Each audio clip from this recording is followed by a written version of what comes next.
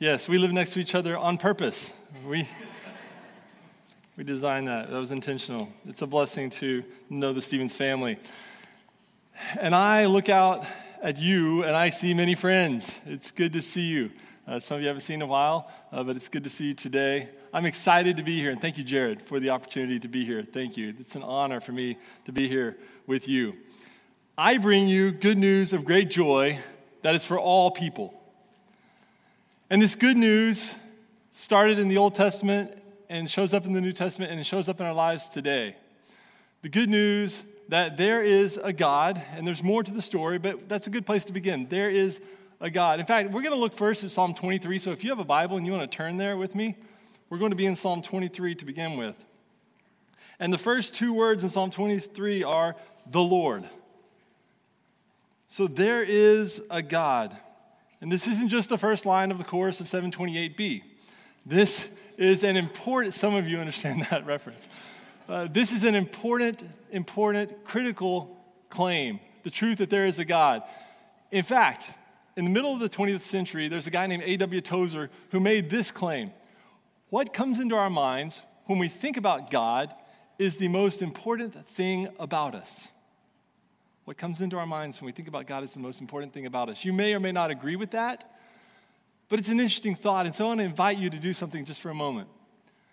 What word comes into your mind when you think about God? Is there a word that describes the essence of God's character? What adjective do you think of when you think of God? And that matters. And as you're thinking, what's your second choice? Is there something else? Is there another word that comes to your mind? So as you think about these things, some of the words that I'm guessing some of you might have thought of include holy, or life, or existence, maybe justice, maybe eternal, maybe creator, savior. But what we think about God matters because we are going to respond in some way to this God. Some people choose to ignore the God they think about.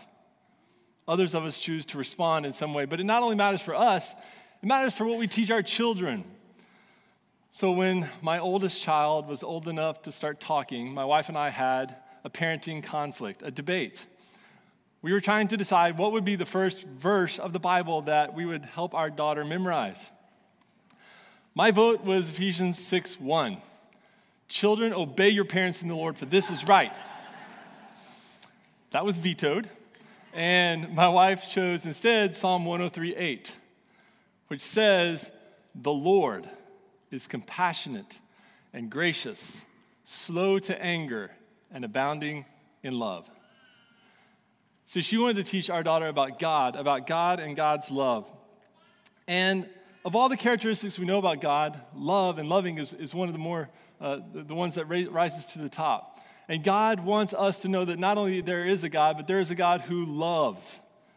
We have John 3:16 that reminds us God loves so much that God gives. And God gave his son. But that's not the only image we have of God as a father who gives. God, the Bible tells us, loves like a mother loves her children, like a hen loves her chicks. God loves like a spouse. God loves like a good parent. God loves like a shepherd. So, Psalm 23, let's listen to what it says. We're going to take several passages through this psalm, but I want you to hear what it says. The Lord is my shepherd. I have everything I need. He makes me lie down in green pastures. He leads me beside quiet waters. He restores my soul. He guides me along the right paths for his name's sake. And even though I walk through the valley of the shadow of death, I will fear no evil, for you are with me. Your rod and your staff, they comfort me. You prepare a table before me in the presence of my enemies. You anoint my head with oil, and my cup overflows. Surely goodness and love will follow me all the days of my life, and I will dwell in the house of the Lord forever. There's a few things I've noticed as I've read this psalm over and over in preparation for today, and I want to share those with you, a few things that I've noticed. First, the psalm begins and ends, verse 1 and verse 6, with the Lord. But in the middle, in between there, something interesting happens that we might miss if we're not looking for it. In verses 2 and 3, 5 times, David, the author of the psalm, talks about God in third person. He talks about God, he, his. This is something God's doing. And then there's a switch. Do you see it?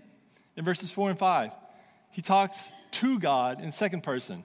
You, your. And it's almost as if David is talking about God, and this inspires him to speak to God in praise. And I wonder if declaring the goodness of God in our lives might do the same thing. Maybe testifying about God leads to praising the God that we're talking about. So we know in James that there's this verse that says, every good and perfect gift is from above, coming down from the Father of the heavenly lights. So every good and perfect gift is from above.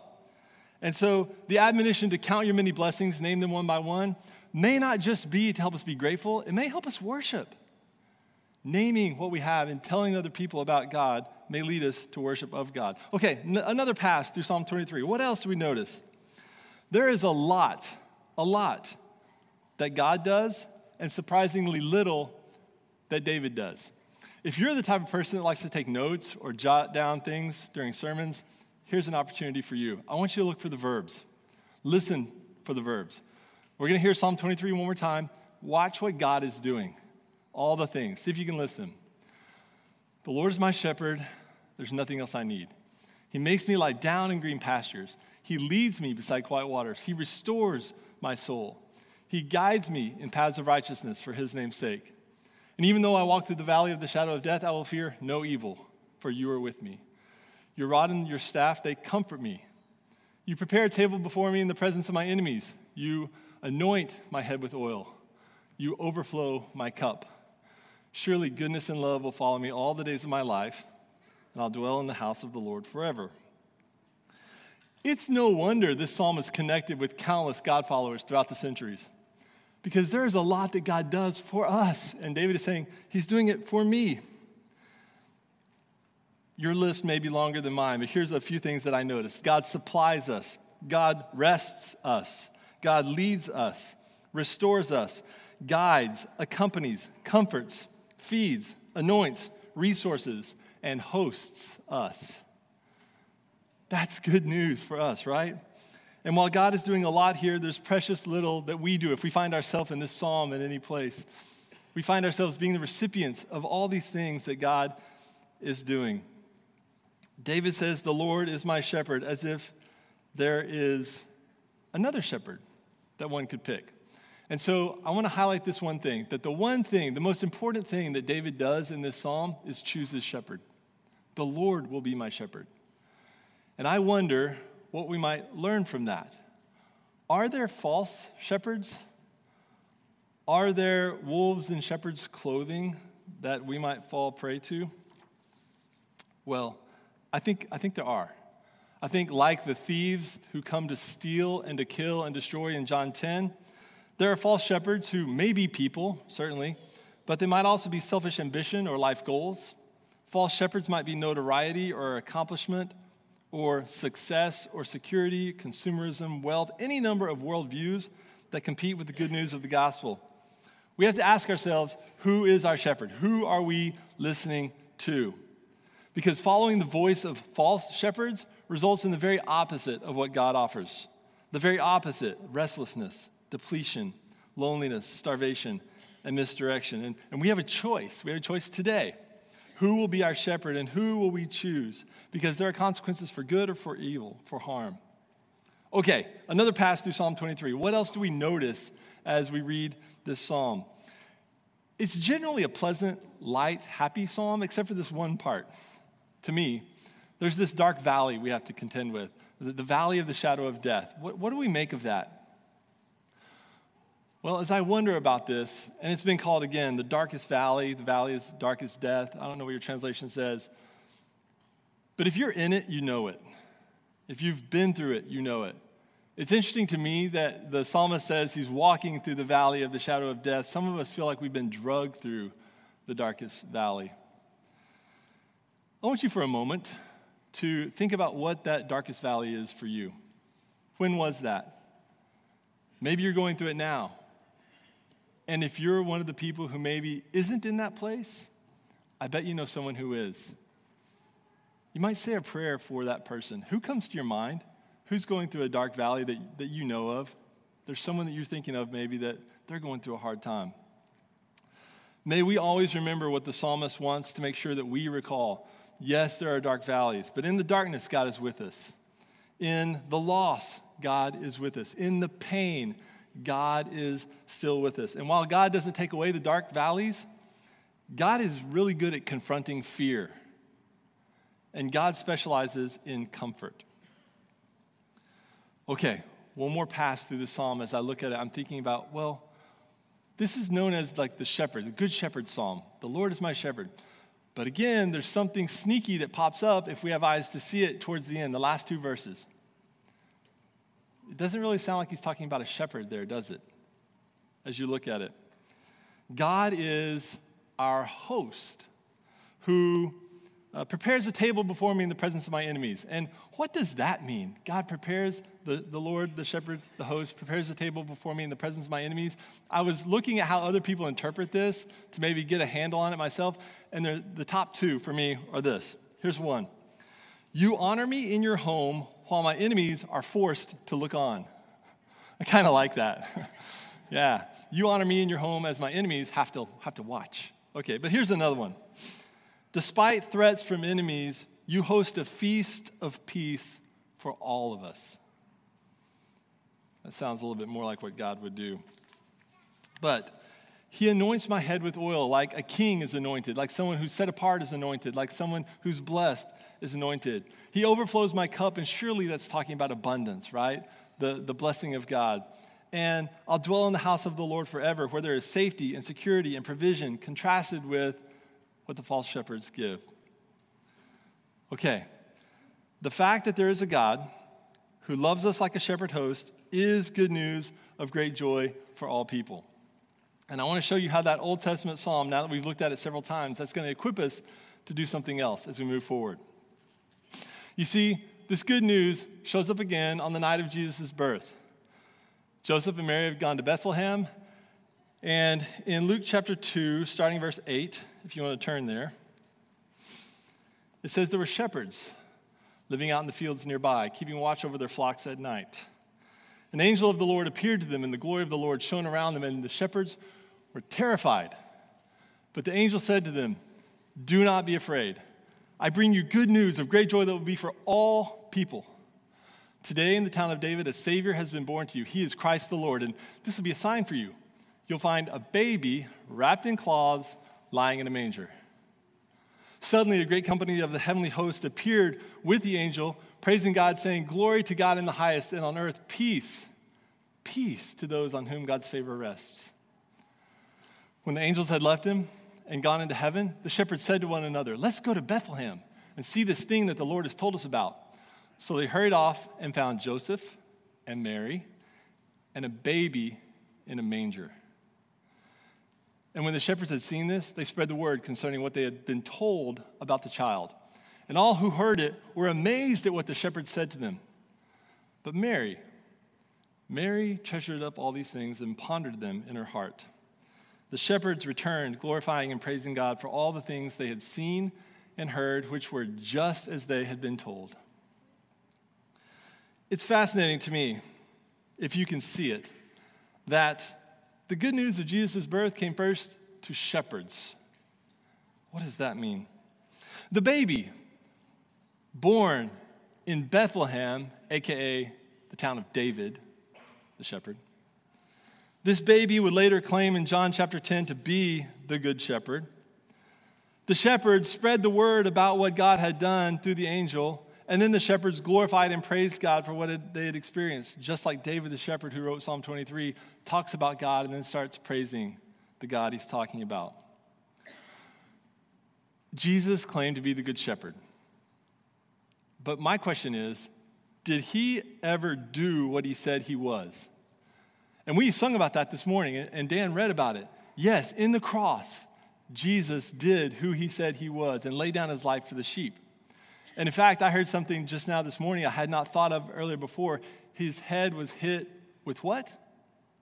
They beat him on the head with a staff, right? Interesting. An allusion to a shepherd to me. Okay, but not only in his death, in his life, Jesus shepherded people. Now, because we've spent so much time with Psalm 23, you are now equipped to do something else. I want you to turn to Mark 6. I want to show you this. It's fascinating. Mark chapter 6, starting in verse, how about 31? I want you to listen to Mark 6 through the lens, like you're putting on glasses, of Psalm 23. Okay, I'm about to read. You're looking through Psalm 23 at Mark 6. Here it goes. Because so many people, in verse 31, were coming and going that they did not even have a chance to eat, Jesus said to them, "Come with me by yourselves to a quiet place to get some rest." So they went away by themselves in a boat to a solitary place. But many who saw them leaving recognized them and ran on foot from all the towns and got there ahead of them. When Jesus landed and saw a large crowd, he had compassion on them because they were like sheep without a shepherd. So he began teaching them many things. By this time it was late in the day, so his disciples came to him. "This is a remote place, and it's already very late. Send the people away so that they can go to the surrounding countryside and villages and buy themselves something to eat." But he answered, "You give them something to eat." They said to him, "That would take more than half a year's wages, and are we to go spend that much on bread and give it to them to eat?" "Well, how many loaves do you have?" he asked. "Go and see." They found out, and they said, 5 and 2 fish. Then Jesus directed them to have all the people sit down in groups on the green grass. So they sat down in groups of hundreds and fifties. Taking the 5 loaves and the 2 fish and looking up to heaven, he gave thanks and broke the loaves. Then he gave them to his disciples to distribute to the people. He also divided the 2 fish among them. They all ate and were satisfied. And the disciples picked up 12 basketfuls of broken pieces of bread and fish. The number of the men who had eaten was 5,000. Did you hear it? Isn't that fascinating? As you compared this story with Psalm 23, did you hear the similarities? I'll highlight just a few that I'm sure you heard as well. Jesus invited the disciples to come away and get some rest. Jesus, the Good Shepherd, is in that business. Jesus had compassion on the crowd because they were like sheep without a shepherd. It actually says that, just to draw our attention, get our attention. So what did he do? He taught them many things like a good shepherd would. He had them sit down on the green grass. Mark, really, do you have to, as you're telling this gospel story, emphasize that the grass was green? It's almost like a wink, like, I want you to think of something else. Think back. Jesus set a meal before them by multiplying food for thousands, and there were 12 overflowing basketfuls of food left over. And we can keep going. The dark valley, if you look at this story in context, look at the story just before it. John the Baptist has just been beheaded. One of their friends, one of their colleagues, one of the people they loved and knew well, had just had his life ended tragically. And surely they were wanting to get away, to recoup, to recover, to deal with that darkness. So, we've looked at the good news of God with us in the Old Testament through Psalm 23, the good news of Jesus Shepherd at his birth and also in the way he lived his life in Mark 6. But what does that mean for us today? What's the point? What's the application? I want to propose 5 ideas for how we might respond to what we have seen and heard. Number 1, choose your shepherd. Who will you choose among all the competing options to lead your life? Who do you want to be your shepherd? We know the stories in the Bible that tell us that sheep that wander off are prone to be attacked by wolves or lions or other enemies. We have to have a shepherd. We need a shepherd. Who will that be? And you can pick false shepherds, and all that decision entails, or you can choose the God of Psalm 23, the Jesus of Mark 6. Maybe you finally want to make that decision today because you haven't made that decision to pick your shepherd and declare who will be your leader. And you can make that commitment today. If you've already made that commitment, maybe you want to evaluate, is God's voice still the voice I'm listening most to in my life? So number 1, pick your shepherd. Number 2, I want to propose one application from what we just read. Memorize Psalm 23. It's a great psalm you know has touched countless people throughout time. Jesus said, "I know my sheep and my sheep know my voice." So whose voice is in your ear? Whose voice is in your head? One way to get that voice into our minds is to memorize God's word. Memorize Psalm 23. And there's a lot of ways to memorize. I want to give you a few ideas. Number one is to write it down on paper. To actually rewrite Psalm 23 might be one way that you can help memorize it. And by the way, if you are older than a child and you think memorization isn't as easy as it used to be, okay, but we still need to memorize Scripture. So let me just throw that down real fast. You're not exempt because of your age from memorization. Okay, but a thing that I like to do is also record Scripture on my audio device, on a mobile phone, and then play it back. You can listen to it while you're driving, walking, doing a chore at the house, but you hear Scripture, and then you can repeat it. Some people like to memorize things by just reading a verse and then, hiding it and saying it, reading it, saying it, and then adding to that all the way. Some people enjoy memorization by putting Scripture in certain places in their home. What I mean by that is you were to think, okay, I'm going to enter my house. The Lord is my shepherd. There's nothing else I need. Now I'm going to go to the dining room. He makes me lie down in green pastures and leads me beside quiet waters. Go to the kitchen.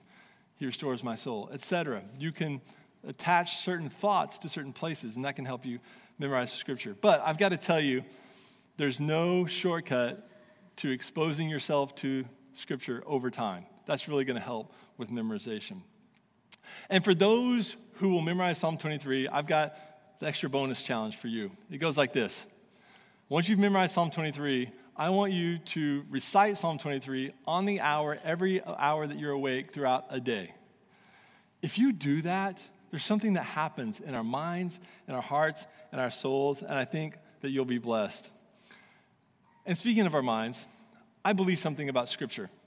As we encounter Scripture, most of us encounter it through our head. And what I mean by that is we see it, we read it, or we hear it like you're hearing it read today, but it comes in through our heads. And if we will think about it a lot and repeat it over and over in our minds, we start to care for it. It drips down into our hearts, and we start to love it, and we start to treasure it like Mary treasured those things.